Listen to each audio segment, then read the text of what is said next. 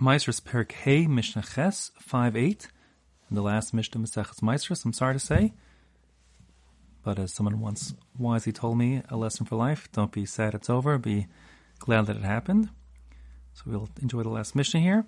The Mishnah is talking about certain types of specific foods that are exempt from Maasrot, and the reason why they're exempt is different. There's two separate lists. The first list is certain types of plants that typically are uncultivated. They grow in the wild, but people don't cultivate them. And that being the case, it can be assumed that if you purchase such foodstuff, that it doesn't need to be tied because it doesn't come from nishmar, from a cultivated field. You recall from the first parak that only food that is cultivated, nishmar, guarded for privately, are subject to the tithing requirements. So the Mishnah says, for that first list of four,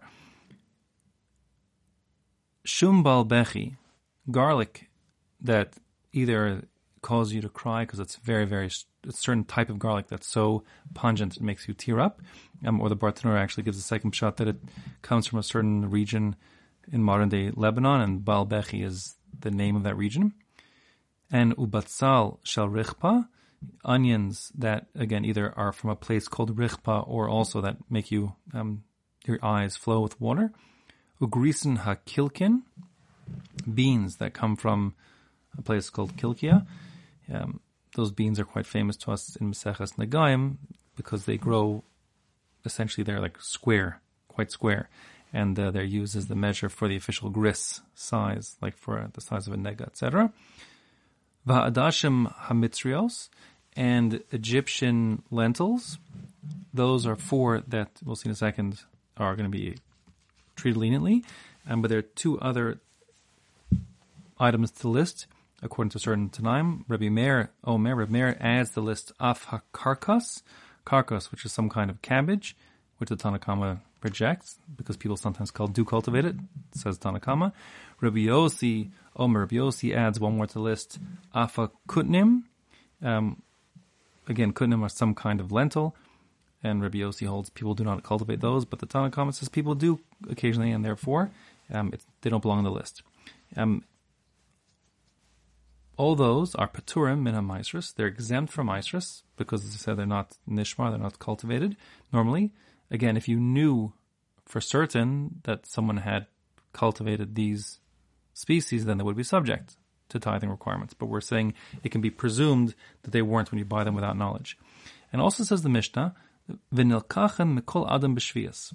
During the Shemitah year, one has to be afraid of purchasing produce from someone who doesn't observe Shemitah properly.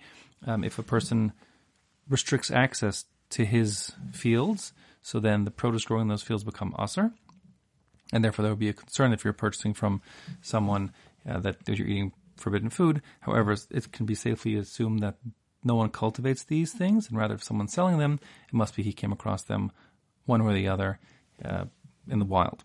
Okay, and therefore, Naklacham Mikol Adam B'Shvias, you can purchase them from anybody during the Shemitah year. It's worth pointing out that in the 7th parak of Shvias, we do say you can't do normal commerce with Shemitah produce, and that being the case, the Gemara in Sukkah and Lamates says that you could purchase only enough for 3 meals from such a person. And worth also noting is that the money used for purchasing it would have Kedusha Shvias, the money also sanctified, as a side point. Okay, so that's the first list in the Mishnah.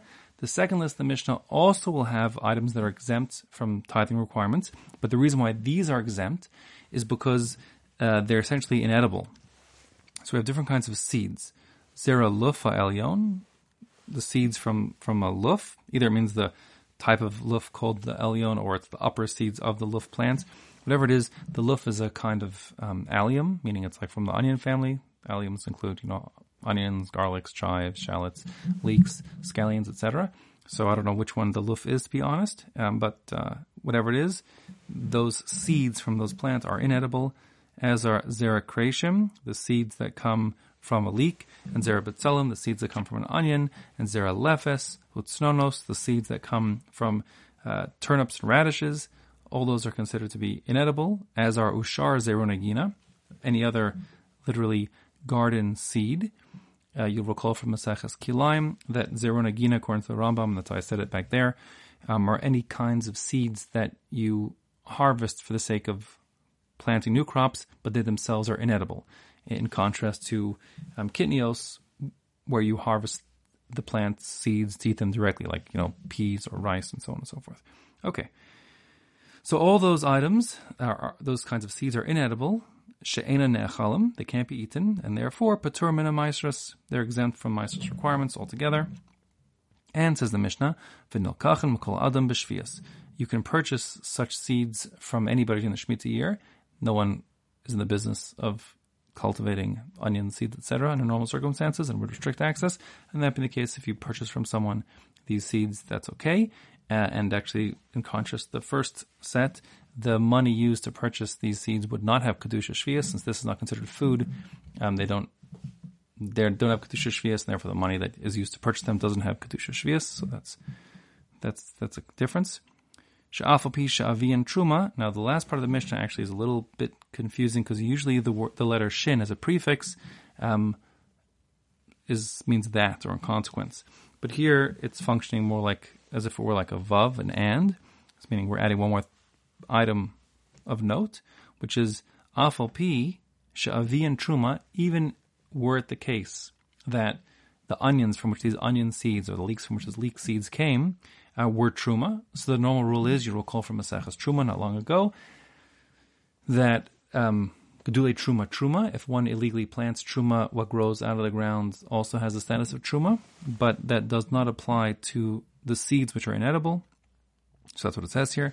Sha'afal pi sha'avian truma, even if you had gotten these seeds from a plant which itself was truma and illegally planted, re'elu ye'achlu, they themselves can be eaten even by a non-Kohen. Again, the point of this list is they're basically inedible foods, and that's why they're exempt from tithing and they don't have restrictions in Shemitah year. But if times are so tough, I guess, that you're eating these seeds, so then one can eat them and they don't have kedusha shvius. They also don't have kedusha shvius, but they don't have kedusha as truma, because the Chazal's rule that gedulei truma didn't apply to the things that are inedible, such as zero nagina, seeds that you can't eat. And with that, Salik Maseches Maasrot, we come to the end of Maseches Maasrot, Baruch Hashem, and Be'ez Hashem, we will start next Maseches Maaser Sheni.